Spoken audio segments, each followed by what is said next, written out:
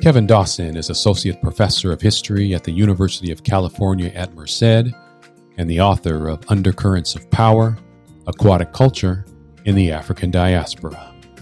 Published by Penn Press, it is the definitive study of traditional West African relationships with water, oceans, rivers, and lakes. As Dawson reveals, long before the dawn of transatlantic slavery, West Africans were excellent swimmers, divers, canoeists, and yes, surfers. Dawson is the winner of the prestigious Harriet Tubman Prize, given by the Lapita Center for the Historical Analysis of Transatlantic Slavery at the Schomburg Center for Research in Black Culture. This book is eye-opening, it is corrective, it is seminal, and I am certain you will enjoy this conversation. This is How We Recollect. On behalf of your students, on behalf of readers, and on behalf of future scholars who are going to build upon your work, thank you for doing this book. Well, thank you. I appreciate the recognition. I want to read something that may surprise some listeners and may even shock some listeners.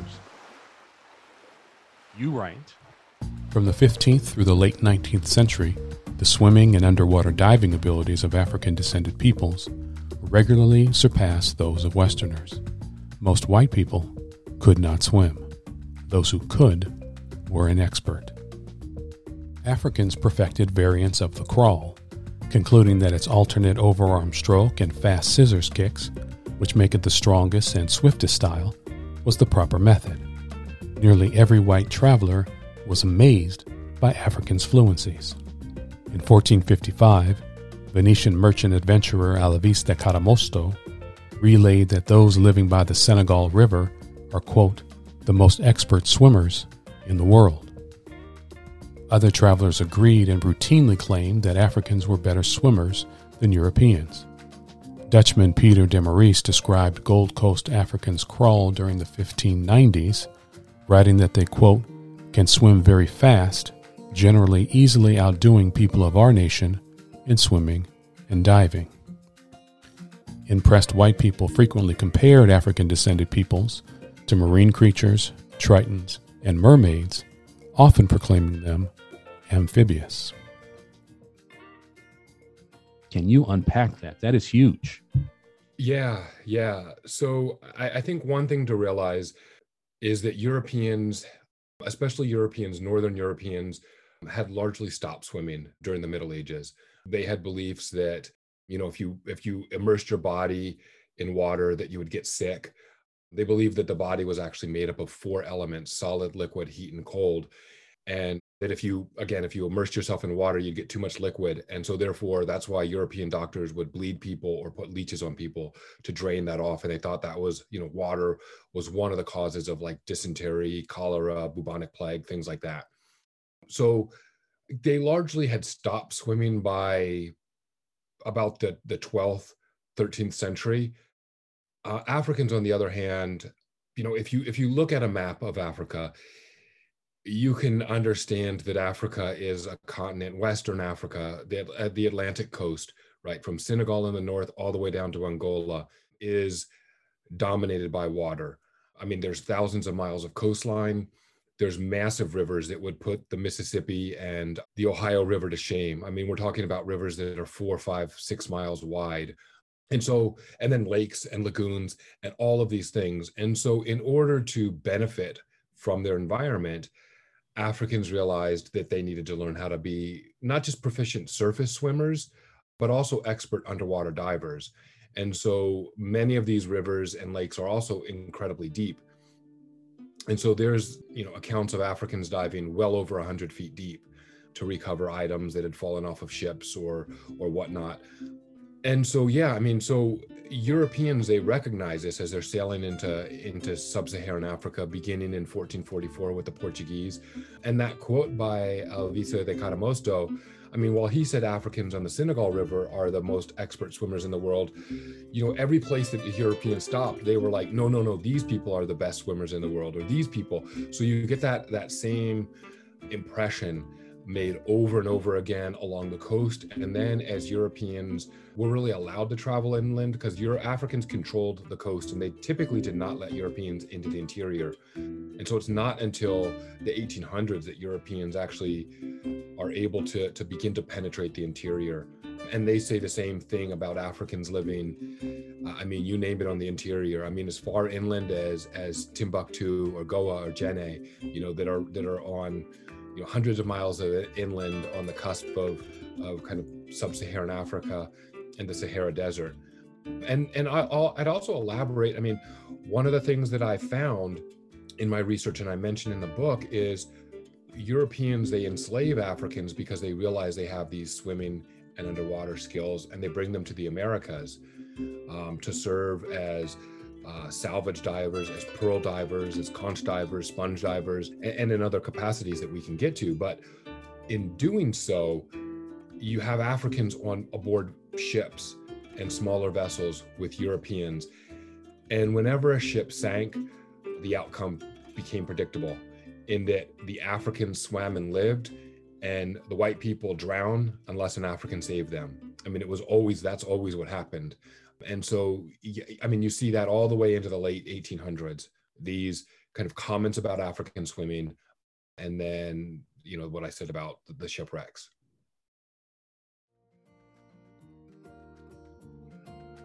Observers, including Benjamin Franklin, referenced the breaststroke as the, quote, ordinary or white method.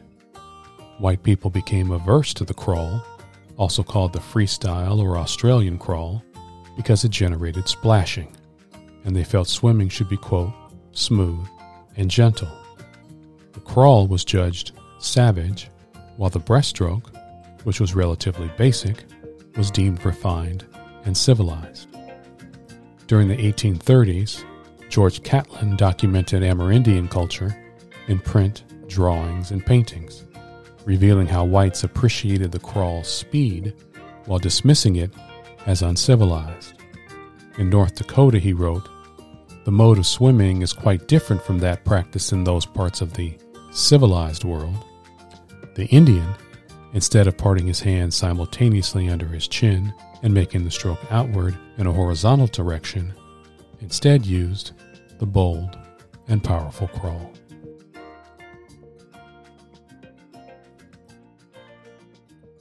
So you break down the book into swimming culture and canoe culture.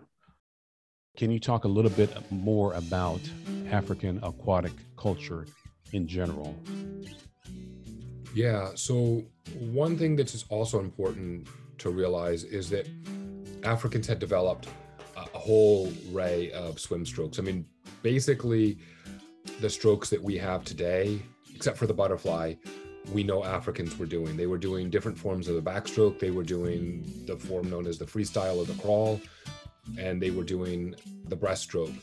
And we know that because Europeans, if they swam at the time, they tended to do this kind of dog paddle that was almost like, somewhat of a breaststroke, but more of a dog paddle, where they were keeping their heads out of the water. And so they were impressed that Africans were actually doing these different strokes, and they described them, doing these different strokes. And they were really impressed by, especially their freestyle or the crawl, which later, white people take credit for naming it the Australian crawl. But again, Africans and other people had developed that stroke hundreds of years ago. And so Africans, they're using these strokes as forms of, or they're swimming as forms of recreation, they're swimming as forms of work. They're diving down to set fish traps, to harvest shellfish, to dive for gold. There's places in Africa where gold accumulated on the bottom of rivers, and they were diving for that. Cowrie shells, which are these little shells that they still have cultural significance, right, in the African American community, but that was a form of currency. And so in Angola, women actually dove for those. Work could be gendered, and so that was considered women's work. And so they would dive for these cowrie shells, and they would harvest them, baskets full of them, and then string them together, and that became a form of currency. Another thing that Africans developed was surfing. We oftentimes think of surfing as being like Hawaiian or kind of Polynesian, but we know that Africans up and down the Atlantic coast invented surfing. And so you see accounts of African children surfing, whether they're laying down on a bodyboard or actually kneeling or standing up. We see accounts of that. And they actually do something that's really unique with their surfing ability.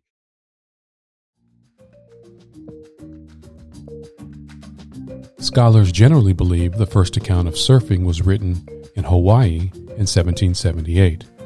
They are only 140 years too late and some 10,000 miles off the mark. The earliest written record was penned on the Gold Coast during the 1640s. Swimming expertise enabled Africans to independently develop surfing in what are now Senegal, the Ivory Coast, Ghana, Cameroon, Liberia, and West Central Africa. Atlantic Africa shares traits that inspired surfing in Oceania, including thousands of miles of warm surf-filled waters and sea-going water people who knew ocean rhythms and surf patterns and were powerful swimmers. Surfing was only developed by societies with deep aquatic connections. It gauges African understandings of fluid environments and aquatic valuations. While Hawaiians, they develop surfing. They take surfing in a phenomenal direction, which we won't go into. Africans took surfing in a different direction. So Hawaiian surfing was much more for pleasure, for honor, had a lot of social, cultural, spiritual meanings. Africans actually used surfing to make money. So what Africans did is they used surfing as a way of understanding how waves broke. The reason being is that Africa has very few natural harbors. And so in order to get from the land out into the ocean, out into fisheries, out into commercial shipping lanes, Africans had to pass through the surf. And so they developed what are known as surf canoes, which are canoes that would actually catch waves. And so you're talking about a 30-foot canoe that could actually hold upwards of 4 or 5 tons of cargo or fish, and they're actually surfing those. And so they use surfing as a child as a way of understanding, again, how waves broke, so they could then apply that knowledge to surfing waves ashore. So as adults, they become fishermen and they go out into these fisheries and they travel up and down the coast in these surf canoes, sometimes hundreds of or thousands of miles, catching fish, trading it along the way and bringing it back to their home, what we call surf ports, right? Because they don't have harbors. So a surf port is basically just a coastal town that provides the same function as a regular harbor. And so they create all of these surf ports and they connect themselves up and down the coast through trade and through fishing.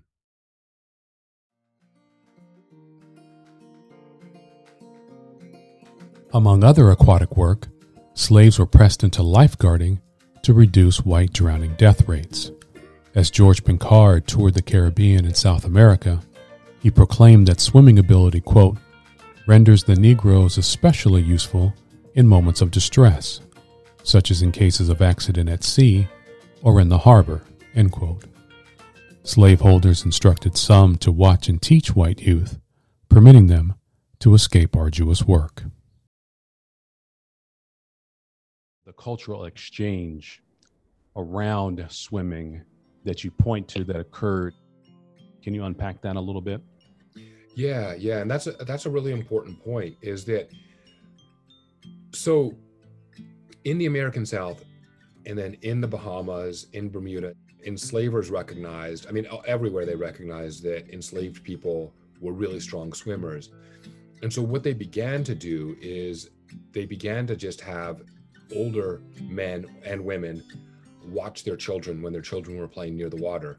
And what these men and women, these African men and women did is that instead of just watching them on the water, like play next to the water, they realized that as with their own children and their own grandchildren, that in order to be safe near the water, you needed to learn how to swim. And so they began to actually teach these white children how to swim. And so Bermuda and the Bahamas became really the only two places in the Western world where you had large numbers of white people actually swimming. And it's because of their interaction with enslaved Africans. I mean, in these two islands, or archipelagos rather, you end up, there's not plantation slavery. And so the kind of the class-based, race class-based lines become a little bit blurred. And so while white people were sexually exploiting the enslaved, there were many instances where they recognized that their children were their children and would end up treating them as such. And so you end up with these mixed race communities where fathers, white fathers, would take their half brothers. I mean, and they're well, in some instances, actually, you have white men taking their half brothers or their children out with them, working with them as kind of near equals. And so you have this real kind of interesting blending of ideas of race that also facilitated this aquatic culture and this cultural transmission where white people are actually learning this African skill and becoming really adept at it.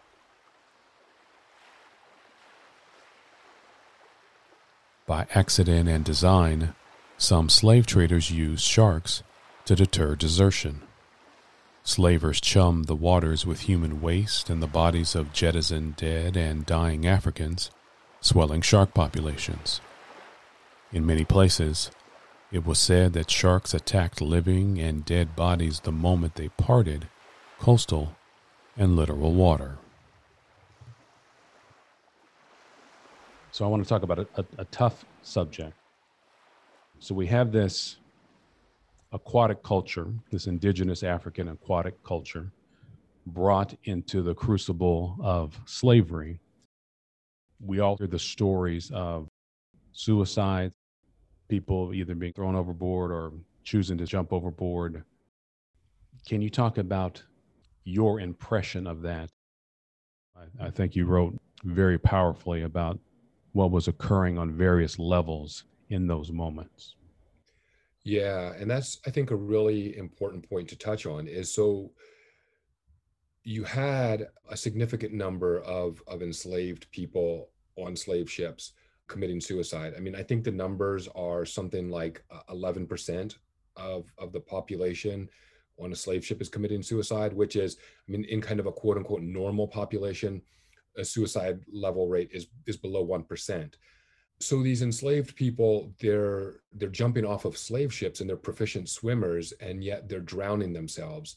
And so the question, well, I mean, one of the questions becomes is how they're doing it, and then also why they're doing it. And so one of the things I think that's important to realize from the slave traders' perspective, they think that the slaves are trying to get back at them for some reason, right? I mean, their accounts are like, look, these slaves are rebellious and they're drowning themselves so that we can't profit from their bodies, from the sale of their bodies, which is not at all what's happening. And for a long time, historians just embraced kind of the accounts of slave owners or slave traders as why these enslaved people were doing this. But it's very much an act of liberation. And so one thing I think that's important is to put this into African context. So for one thing, Africans believed, not like kind of Christians, but Africans believed that life was circular, that one lived, they died, and they were reborn. And they believed that the water was the ancestral realm, that ancestors, the spirits of ancestors either lived at the bottom of the ocean or across the ocean, where they were waiting to be reborn. And that if they died in water, that if one died in water, it facilitated kind of this transmigration, right? That one would more quickly be reborn in their ancestral lands than if they died on land or on a slave ship. So yeah, they end up drowning themselves in significant numbers. I mean, and you have these accounts of them jumping overboard and slave traders throwing objects to them that they could grab onto, and they refused to grab onto them, or they would just dive overboard and apparently swim down as deep as they could and then exhale and drown. And so, yeah, I mean, this is part of that process. It seems to me, I mean, if you put it again in the African context, where they're deliberately drowning themselves so that they could be reborn and connected with their families that they had been stolen from. And another thing too, I think I should mention is that it wasn't just the ocean was the realm of the dead, which for us might seem kind of ominous. I mean, it wasn't that at all. The ocean was filled with all sorts of deities and spirits. And so these spirits could actually guide them.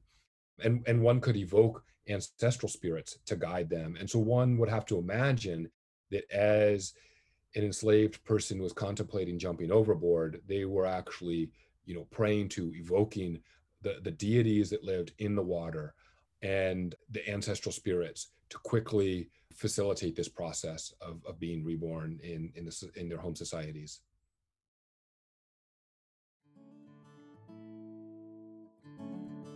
I must thank the water for affording so many hours of sublime reflection. There is perhaps no better way to consider African-descended peoples' aquatic traditions than while gliding through the water in swimming pools, oceans, rivers, and lakes, or sitting on a surfboard scanning Atlantic, Pacific, and Caribbean horizons for incoming waves. Much of this book was mentally transcribed while suspended in the drink. I want to take a break for a quick second. I want to talk about how you came to this book. What was the genesis? What was the seed idea or experience that ultimately blossomed into this work? Yeah, so in a lot of ways, it started as kind of as a kid. I mean, having grown up in Southern California on the beach, having spent a lot of time like in Laguna Beach as a kid back in the day when it was a much different place, kind of a hippie commune, or I don't know what you would call it back in the 70s. Mm-hmm. And then also, I learned to swim when I was a few months old at the YMCA in a Mommy and Me program. So definitely have to recognize that. Mm-hmm. But the interactions I had on beaches, right? So I grew up in Orange County and then also primarily in South LA County, in a diverse community where there actually were a significant amount of African Americans who could swim, right? I mean, I could swim, my cousins could swim, I had friends who could swim, yet there were these perceptions that swimming was un-Black, right? I mean, we'd get it from other people who lived in other communities, and they'd be like, oh, swimming is a white activity. One of the things I mentioned at the end of the book is this incident in San Pedro at Cabrillo Beach, where, I was down at the beach as a young kid, and I was maybe 6 or 7, and there was a group of they were all white kids I was playing with, and I said, hey, let's go swimming. And one of the older kids told me, colored people don't swim. And I didn't even know what a colored person was. I mean, I recognized it as an insult to me, and I knew I was a really strong swimmer and there weren't very many people who could beat me. And so I challenged him to a race and I beat him. And then he wanted to beat me up, right? And then I kept swimming away from him as he's chasing me. And that kind of lesson stuck with me, right? That water could be this empowering space. So even though there was this kid who was a few years older than me, and if he got his hands on me on land, he could beat me up, in the water, I was safe. And so I recognized that, right? And then, my family, we took the road trips we had this old Volkswagen van, and we'd go around and, there were these old ships that we'd go to up in the San Francisco Bay Area. And then there was the Pilgrim down in Dana Point. And these docents would say, oh yeah, the sailors, they didn't know how to swim because if they fell overboard, they wanted to just drown. And so I just thought that was odd, right? I mean, why not swim and hope the ship could come back and pick you up? But and another thing I should mention too is, we would take the bus to surf in the South Bay in like Hermosa Beach, Manhattan Beach. And the bus, at the time I was living in Cerritos, and the bus would take us through, like, I guess it was Linwood, Compton, and I'd have my surfboard. And we were a diverse group, but I was the only Black surfer. And then I'd get, the kind of joking around like, oh, don't you know Black people don't surf? What are you carrying a surfboard or an airplane wing around for, and stuff like that? And, get the joke. So this kind of idea that Black people and water don't mix was always in the back of my mind, right? And so then when I got to college, I was a history major, and I was working on actually enslaved people during the Civil War. And I started coming across all these enslaved people boating and swimming. And I was like, wow, this is really cutting across the grain of kind of popular assumption. And I ended up looking deeper and looking into accounts in the Caribbean and finding more and more accounts. And then I began looking in Africa and was just blown away by all of these accounts of African people swimming, and then finding accounts of Africans actually surfing and canoeing and fishing and doing all of these things that we think of being as like quote unquote unblack or a white. And not just doing it, but doing it really well, right? And doing it so well that, crass as it sounds, these enslaved people who were being, these people with these skills, they're being brought to the Americas, their bodies were worth, if you adjust for inflation, an enslaved underwater diver, $100,000, $200,000, $300,000. And so their bodies were so valuable that their enslavers then end up allowing them to renegotiate the terms of their enslavement, so that they're basically just functioning as, yes, their bodies are owned by somebody else, but they're actually earning an income, right? When they're salvaging, whatever they're pulling up from a ship in gold or silver, they're getting a percentage of that. And then they're buying their freedom, and they're buying the freedom of their family members and friends. And so these skills that we think of as being, again, unblack, they're actually letting African descended people challenge ideas of racial subjugation in really powerful ways.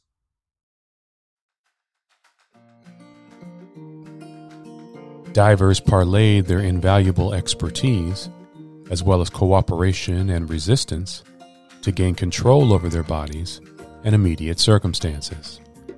Individually and collectively, they pried concessions from enslavers, exchanging prowess for semi-independent lives of privileged exploitation.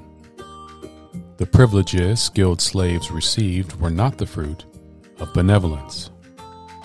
Whites bestowed favors to extract wealth from slaves' limbs and minds. Diving was arduous and dangerous, taxing one's health and claiming many lives. Yet, aquanauts gained respite from field labor and received material rewards. Although divers lived existences of privileged exploitation as their expertise brought them rewards, they brought substantially more rewards for their owners. How long did it take you to write the book? Share a little bit about that process. Yeah, so it took a long time. I mean, the book took a good 10 or 12 years to write. And I think in part because there was this generation of scholars before me who had different assumptions. These assumptions that everything that histories have already been written, all the histories that are going to be told have already been written, and all we need to do is to kind of nuance them and reinterpret them. Another assumption was that, well, and I shouldn't say everybody had this belief, but there were some historians who had this belief that we shouldn't write about topics that we're closely related to because that prejudices us, right? It makes us too biased. And that we shouldn't write about kind of popular subjects, right? Like swimming is kind of a popular topic, and so that shouldn't really be a history. That's not scholarly to talk about swimming. And so in some ways it was trying to cut across those kinds of grains. The other thing is that the history of swimming was very thin. The history of Black people swimming was non-existent. And so trying to situate that as a historian within the body of scholarship became tricky, and that became almost a game, if you will. And how am I going to tell this story when I have these gatekeepers kind of regulating the ways I can tell it? And so that became, I mean, at times it became discouraging, but I felt the story had to be told, and so I looked for ways around those gatekeepers.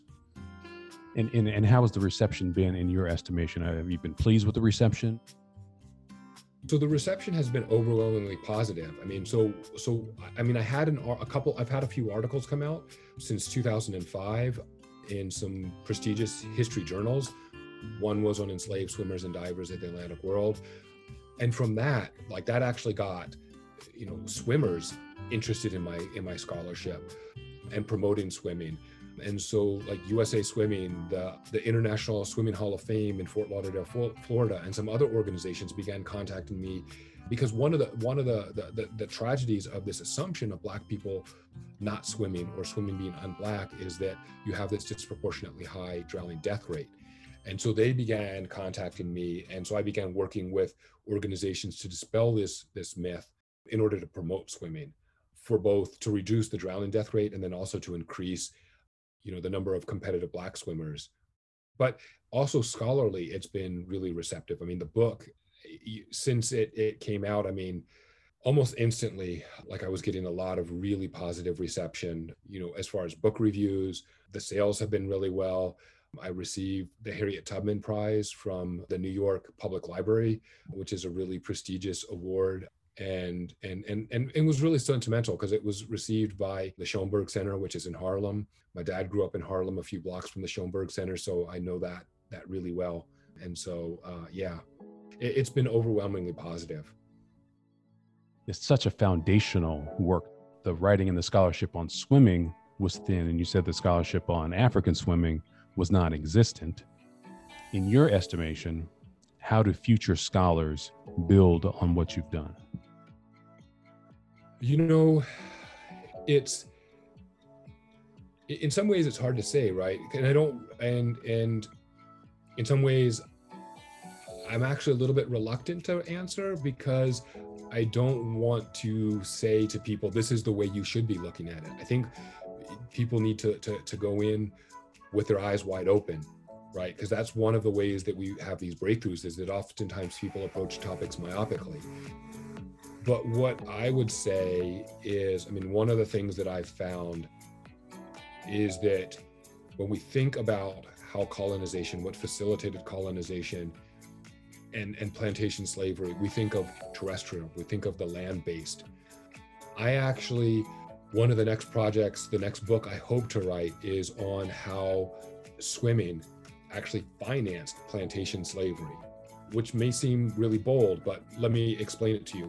What I found kind of as I was finishing writing this book was that, so what the Spanish would do, let me back up. What the Spanish would do is they would amass gold and silver. They'd force indigenous people and Africans to mine gold and silver. Then they take all that wealth and they'd amass it in Havana, Cuba. And then once a year, between typically August and October, they send out these treasure fleets from Havana back to Spain, and they would sail through the Bahamas or up along the Florida coast. Now, this is hurricane season, and so sometimes an entire fleet would go down in a hurricane. And what the English realized was, what had taken a year for the Spanish to amass, they could assemble dive teams of 20 to 60 enslaved Africans, and they could strip Spanish treasure ships of upwards of 30, 40 tons in a few weeks. And if you talk about, well, what's the return on that, right? You're talking about over $1 trillion, sometimes $3 trillion in just, if you convert like kind of what's an ounce of silver worth today, what's an ounce of gold worth today. So, they're producing spectacular amounts of money. And some of that money gets wasted. We see from the accounts that some of these salvagers, black and white, like they take these Spanish doubloons back home and they bling out their houses. Like some of them, they have candlesticks and they just solder doubloons all over the candlesticks and all over their mirrors, and they buy cannons and they buy stuff. But like, you can only waste so much. Like if you're a slave owner in Bermuda, there's only so much you can buy. And then what do you do? And so what they did is they began to establish plantations in Jamaica, in Barbados, in Antigua. And the same thing happens. We're talking, so with these salvage divers, what actually happens is that, or what seems to happen is that every port seems to have had 4 or 5 enslaved salvage divers, and they would be working in a port, whether it's Charleston, Kingston, Jamaica, Bridgetown, Barbados. When items would fall off of a ship, they'd call these divers out and they'd go and salvage it. When the English would find a Spanish treasure ship, they'd bring together all these dive teams and they'd strip that ship. And so what I argue is, what I'm suspecting is that much of this wealth that the English were taking from the Spanish was being used to buy plantations and to buy enslaved Africans. I mean, I already have seen that in the records, right? When they're the men who are successful, the white salvagers who are successful, they're buying plantations, they're buying enslaved Africans, they're buying cattle, they're buying all of the things that are necessary to establish plantations elsewhere in the Americas. And so the kind of a tragedy, if you will, is that this African wisdom is being exploited by enslavers who are then kind of perpetuating this racialized subjugation and violence in order to profit them and in order to profit colonial powers. I see. That sounds equally fascinating as well. Now, where are you? Now, where are you in that process? Early stages, year or two. Where does it stand? So it's the early stages. I mean, this is going to be a pretty big endeavor because I'd have to travel to a number of archives in the Caribbean and to England in order to shift through this. I have published one article on it that I think I posted on my UC Merced website, but I have published one article where I make this argument. But yeah, I do think that this is going to be, a few years in the making. And again, for future scholars, talk about the work that you have to do to actually do this book. What is a day in the life of Kevin Dawson doing those things? So part of it is, look, I'm studying the enslavement of African people, which is grim and it's depressing. I mean, it can be incredibly rewarding, but at the same time, you're reading about in these archives, racial subjugation. And so a lot of times I try and mix it up and find some pleasure in what I'm doing. And so the quicker, easier way of doing the research would be to go to London, to the National Archives, and do all of my research there. But a lot of the material that's in the National Archives in London is also in the former colonial archives in the Caribbean. So in Barbados, in Jamaica, in Antigua. And so what I've done is go there. And, before I had kids, my wife and I, we would go into the archives. She would come in, help me, and then we'd go to the beach and we'd, go diving and swimming and surfing and stuff like that. So trying to mix it up. A lot of it too, it's archival. It's like I said, it's reading through a lot of published accounts. Many of the accounts that had not been published are now being published. So even the ones that I had to go see first in the archives, now they're published, and so you can find them in libraries or even online in like Google Books. So that's a good way for listeners to start out is looking in Google Book and going through those accounts. Another thing that I did is when I found people doing something, talking to people, like not just taking the historical approach of going to the library, which is, it can be nice because the library is, air conditioned and you get a nice chair and stuff like that, but actually going out and talking and interacting with people. So like when I was in West Africa, in Ghana, the Ivory Coast, Togo, Benin, Senegal, going and seeing how those canoes are made, how those surf canoes are made, talking to the canoe makers, going out with fishermen on their boats and seeing the techniques that they're using, because a lot of them are still using the same techniques. When I was in the Caribbean, talking to people. I met one time a woman, my wife and I, at the hotel we were staying at, and her dad was a fisherman. And so I ended up talking with him about fishing techniques. And, I have to be a little bit careful, but he also engaged in poaching things, in the off season. And so he took me out and showed me how he would actually find octopuses, identify them just in like kind of the tide pools, and how he'd poach them because those were considered a delicacy, and how he'd, the techniques that he was using. And those are techniques that have just been passed down from generation to generation orally. And so, taking that time to go out and, to just always have the conversations with people. A lot of people go into an archive or approach a source myopically kind of, and are kind of laser focused on one thing. But I tend to cast kind of a broad net and just bring everything in and realize that at some future date, something that somebody might have said to me or something that I might have read that seemed irrelevant or that was like kind of interesting, but I wouldn't know how to bring it all together. Years later, I might have three or four different things or five different accounts that make that one part of a critical mass of knowledge then that helps me better understand the past and these African aquatics. So, where are the places that you visited in producing this particular book? How many places did you have to go to have those conversations and to do that work?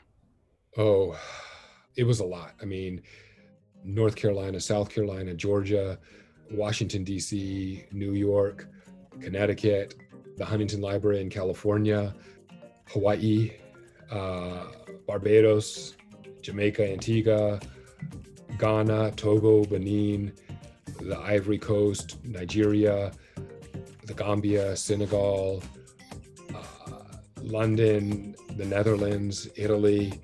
The thing is I went everywhere where there were Black people in water, which is everywhere in the world. I mean, we might think that the Black people weren't everywhere, but like everywhere I've gone, I found accounts of Black people diving, in the places where I would have never thought. I mean, the Europeans end up hiring Africans, right? Not enslaving them, but hiring them and bringing them up to salvage wrecks in Scandinavia, in London, in Italy, in the Netherlands.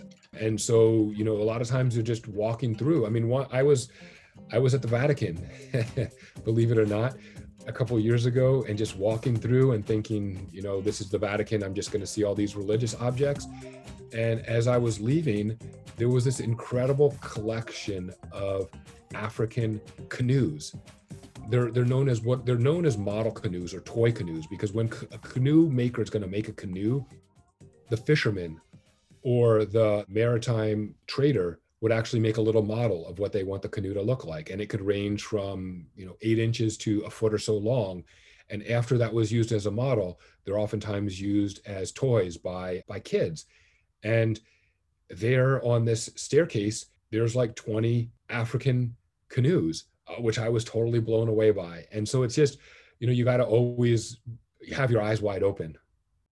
And what was the context for that display? Was that something that was there on a regular basis, or was it an exhibit of some kind, or sort of what was that? I couldn't even tell you. It was a permanent collection. There was this other stuff in the same kind of area. I mean, it's as you're leaving the Vatican and going into like the gift shop, there was a collection of full-scale Polynesian canoes and things, which first caught my attention. But no, I mean, it's just like somebody must have donated them to the Vatican, and they said, oh, this is a great place to put them. It's not going to distract from David and, that other stuff. But that's what I remember about the Vatican, right? I mean, I remember the ceiling of the Sistine Chapel, but that's what drew me in. That is fascinating. That's also a good transition point to part 2 of the book, which you describe as canoe culture. So how would you describe African canoe culture? So African canoe culture is, I think it again dispels myths, right? I mean, Africans made dugout canoes. So it's basically taking a canoe, a tree, chopping it down, hollowing it out, and that's a boat. People might think of that today, a dugout canoe, for a lot of people, suggest kind of primitive culture. These canoes were actually incredibly sophisticated. There's a reason why they made dugout canoes. One is because a dugout canoe is incredibly versatile. These canoes, I mean, some of them were as large as European ships. I mean, the ships that were arriving in Africa in the 14 and 1500s, they're 30 feet long, 40 feet long. We're talking about canoes that are over 100 feet long and could hold tons of cargo, over 120 warriors in war canoes. And so some of the things they could do, I mean, one of the benefits of a canoe is you can't sink it. I mean, a Western framed boat, if it fills with water, it sinks. Dugout canoe, if it fills with water, it'll stay at about the water line and you can bail it out even in the middle of the ocean and keep on going. So there's that. The other thing that they did is they're not always just a dugout canoe. I mean, some of them are a canoe, but then some of them, what they did is they would actually take a canoe, they'd make a dugout canoe, then they'd cut it in half longwise insert a keel into it, which makes it wider and stronger. And then they'd actually attach ribbing to the inside of it the same way as a Western style boat. So it had the same, if you looked at it from the top down, in many ways, it looked just like a Western boat, that it had a frame and all, but it's still unsinkable. And so one of the benefits too of these canoes is you can spin them around on its center axis, which you can't do with a Western framed boat. It lets you paddle it forward so you see what you're coming to, other than unlike a rowboat, which you're faced backwards. And so this gave them canoemen a lot more kind of versatility in what they could do if they're in battle, if they're in rapids, if they're surfing a wave. And then one of the other benefits of these canoes is they're incredibly fast. They're much faster than, say, a ship boat or one of the rowboats that would be on a Western ship. They're fast enough to catch a wave, which a Western framed boat could not do. And so they could actually catch and surf waves. And so they're incredibly like versatile boats. They could have sails. I mean, we might think that Africans did not sail prior to Europeans. That's another misassumption. I mean, Africans were sailing. And so you have people actually, the Fanti from what is now Ghana today, were sailing as far south as Angola.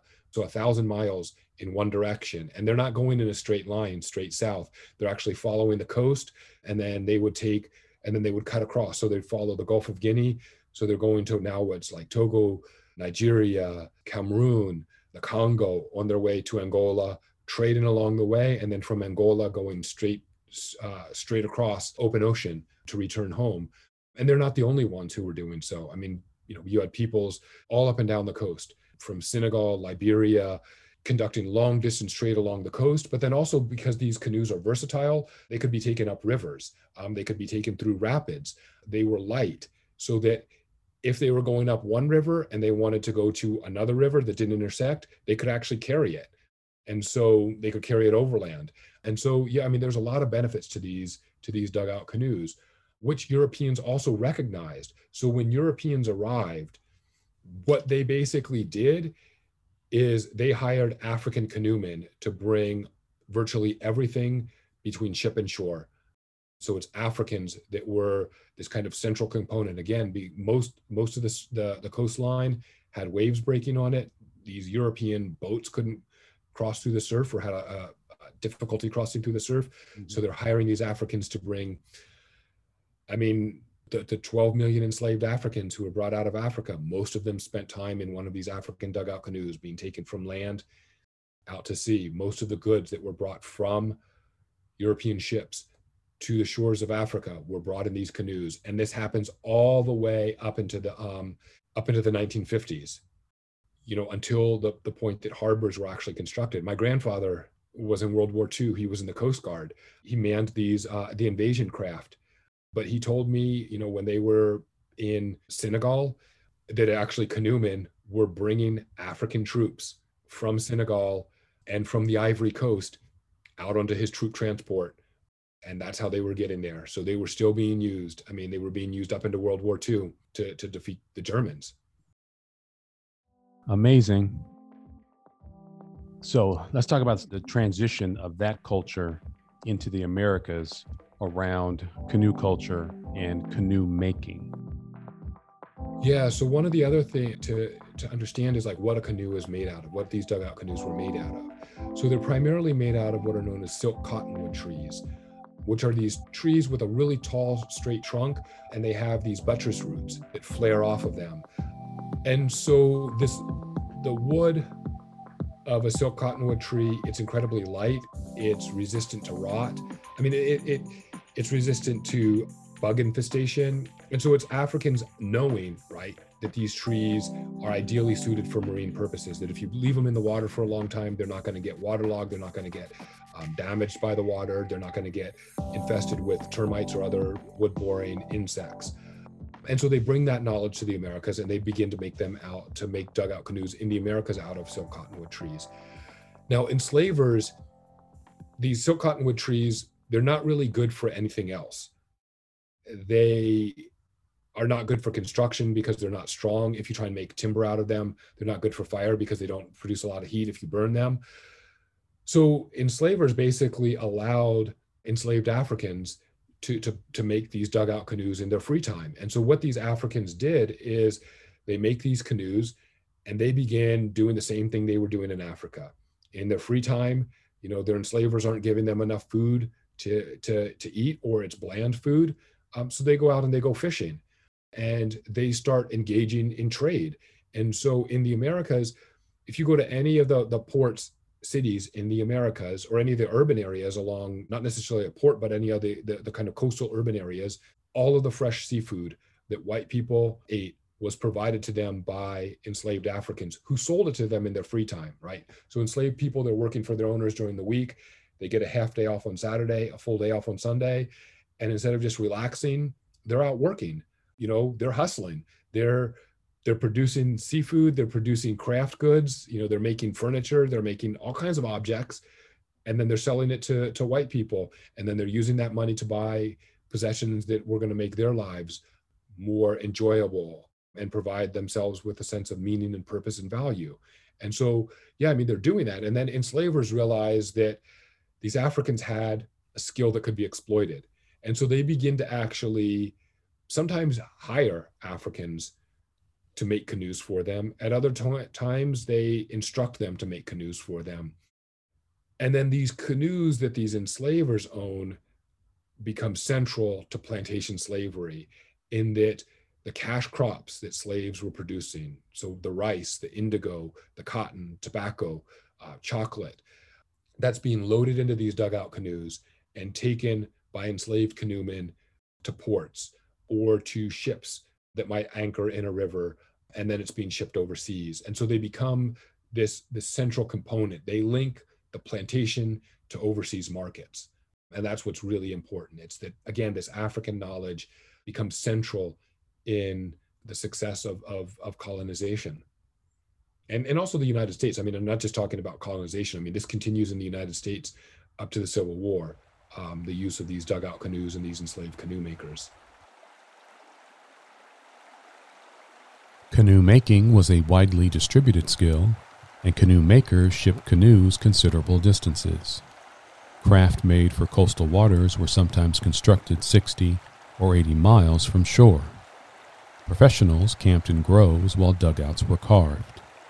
In areas possessing rich timber reserves, semi-permanent and permanent villages were established. Roughly finished dugouts were carved in the forest before shipment to riverside centers for completion.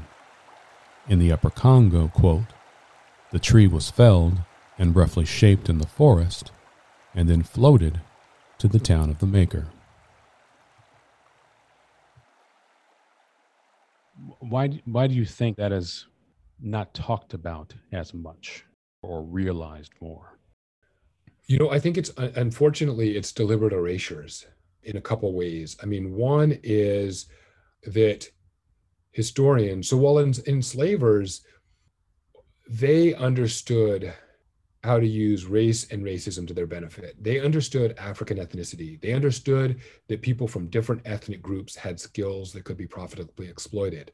So enslavers in South Carolina realized that, one cash crop, we might not realize it now, but South Carolina was the wealthiest colony and state in America. What made South Carolina wealthy was rice production. And the knowledge for how to produce rice was introduced from enslaved Africans from the Senegambia, from Senegal and the Gambia. They introduced African rice growing techniques. And their owners realized that they needed to understand African ethnicity, that if they wanted to buy Africans who knew how to grow rice, right after they had already established plantations, and they wanted to diminish the learning curve, they're not going to buy Angolans. They're not going to buy people from Nigeria. They're going to buy people from the Senegambia. And so they understood ethnicity and how it could benefit them. They also understood that people from certain regions of Africa had particular maritime skills. And so they're exploiting them. But then you come to the end of slavery, the 1870s, the 1880s, and the kind of the first generations of historians who are telling the story of the American South.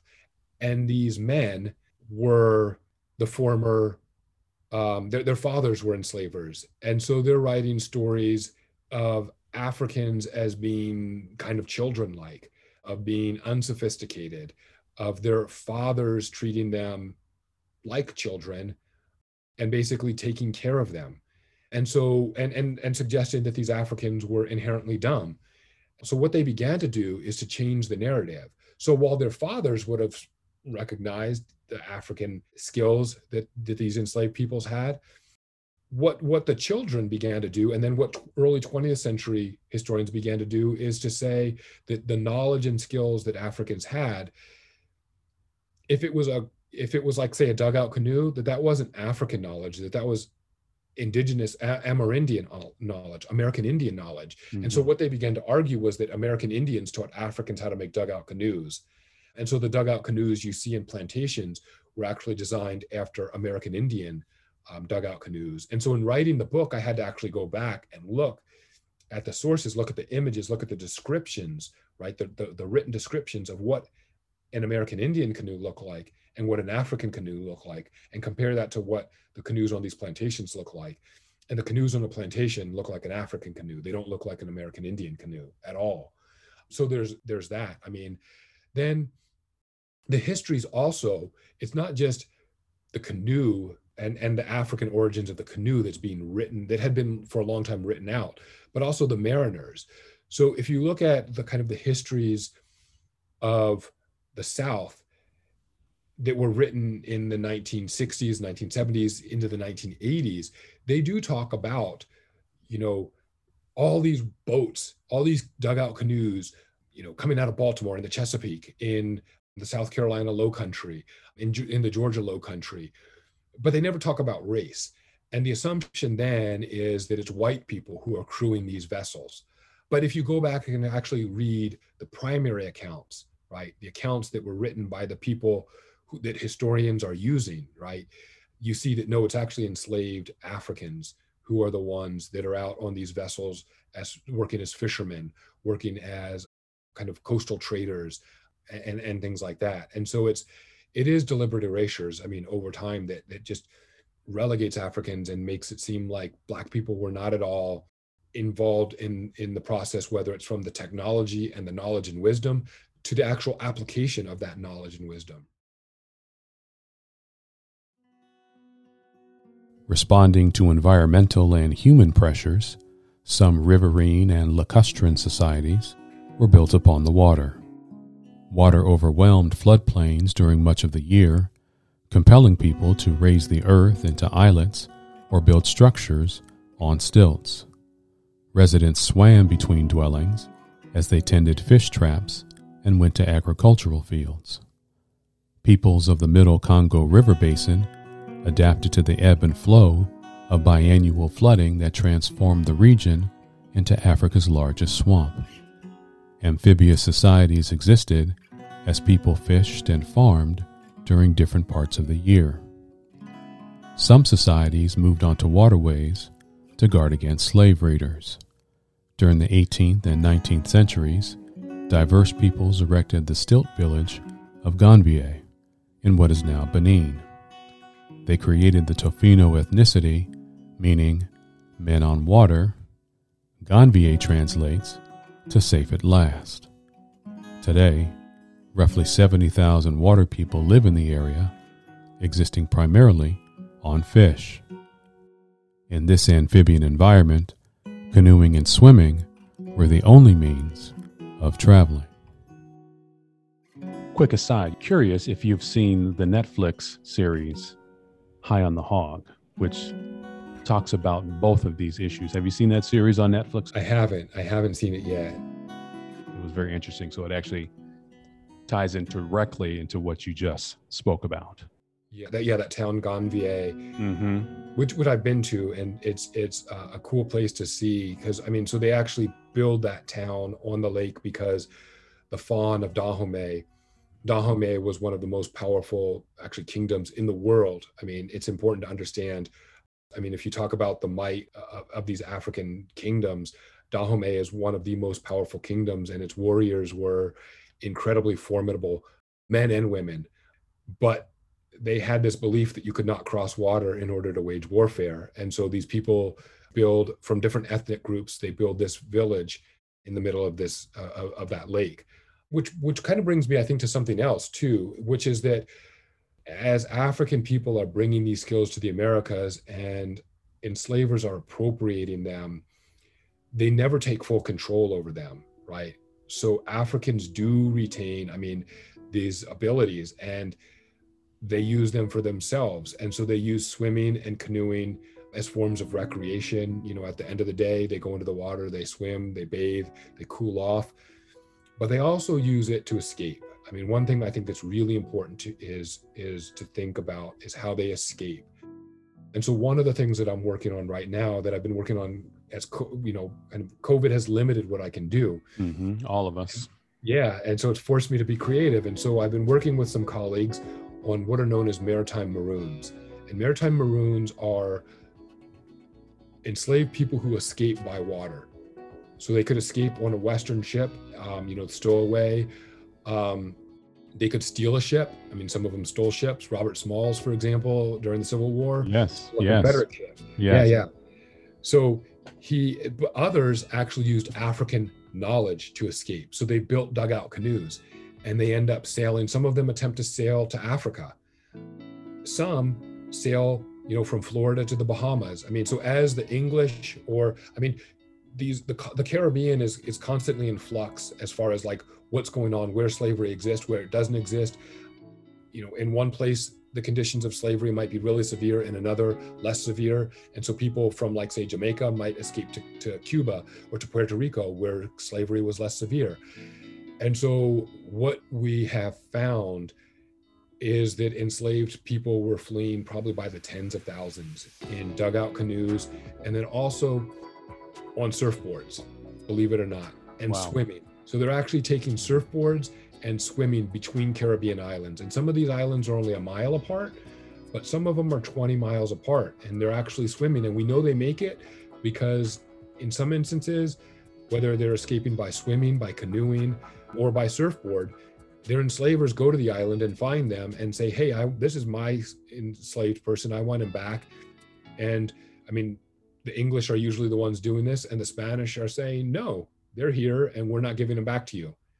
And so, yeah, I mean, I think it's really important to understand that Africans, look, the slave trade creates this kind of watershed of humanity and culture that channels African people and our cultures and our values to the Americas.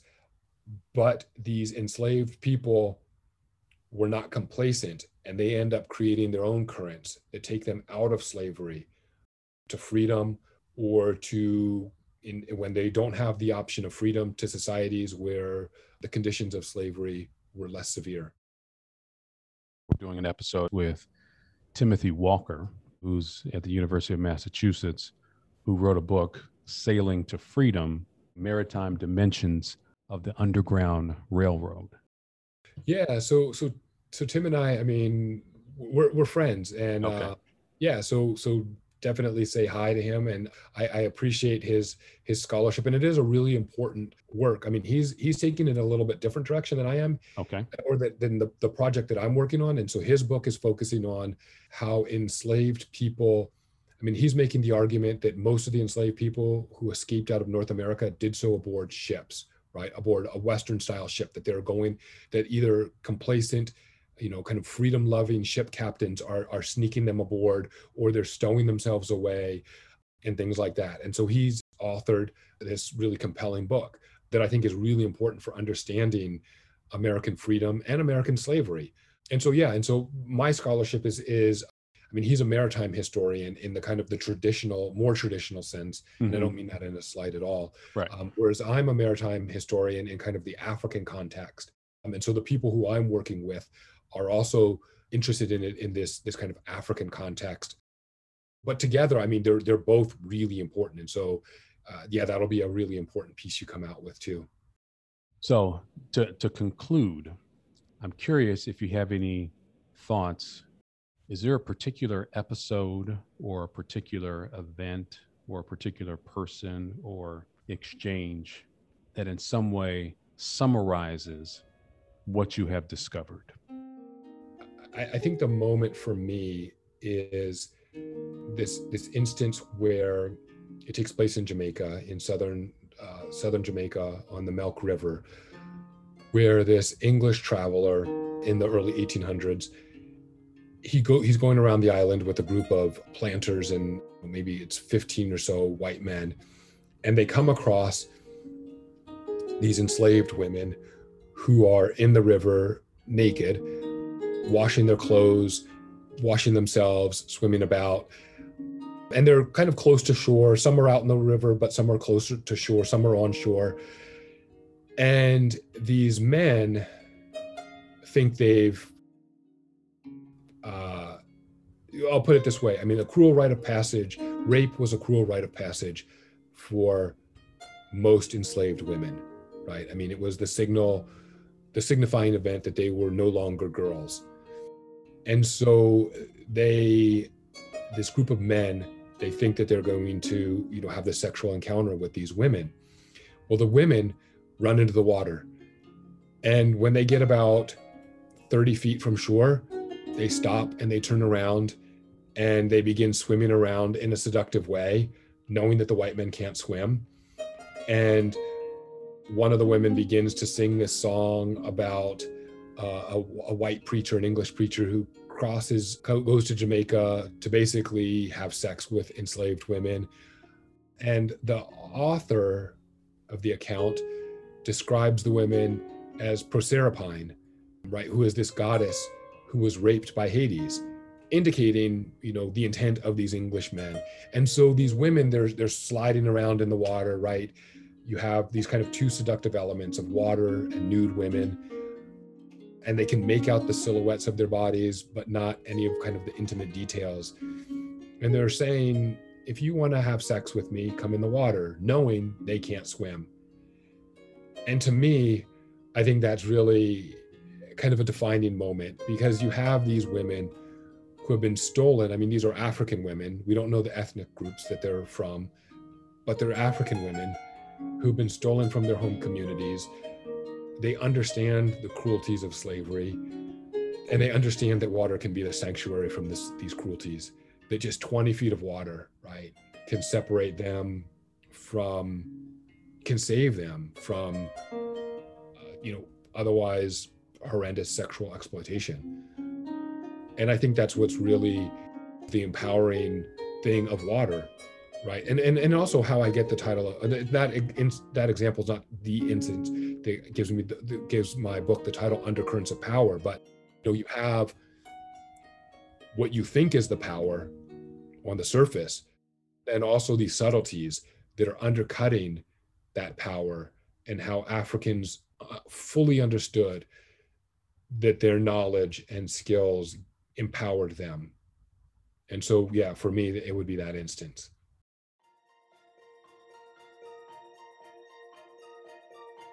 Swimming equally allowed family members living on separate slaveholdings to visit each other, with or without their owner's approval. Richard, a Louisiana husband in an away marriage, would slip off and paddle or swim across the bayou to see his wife Betty. His enraged enslaver, quote, told the patrollers every time they caught Richard on the plantation where Betty lived to beat him half to death. The patrollers had caught Richard many times and had beat him mighty bad. Still, he swam. So in closing, I know that you are doing some things to address African American swimming culture today.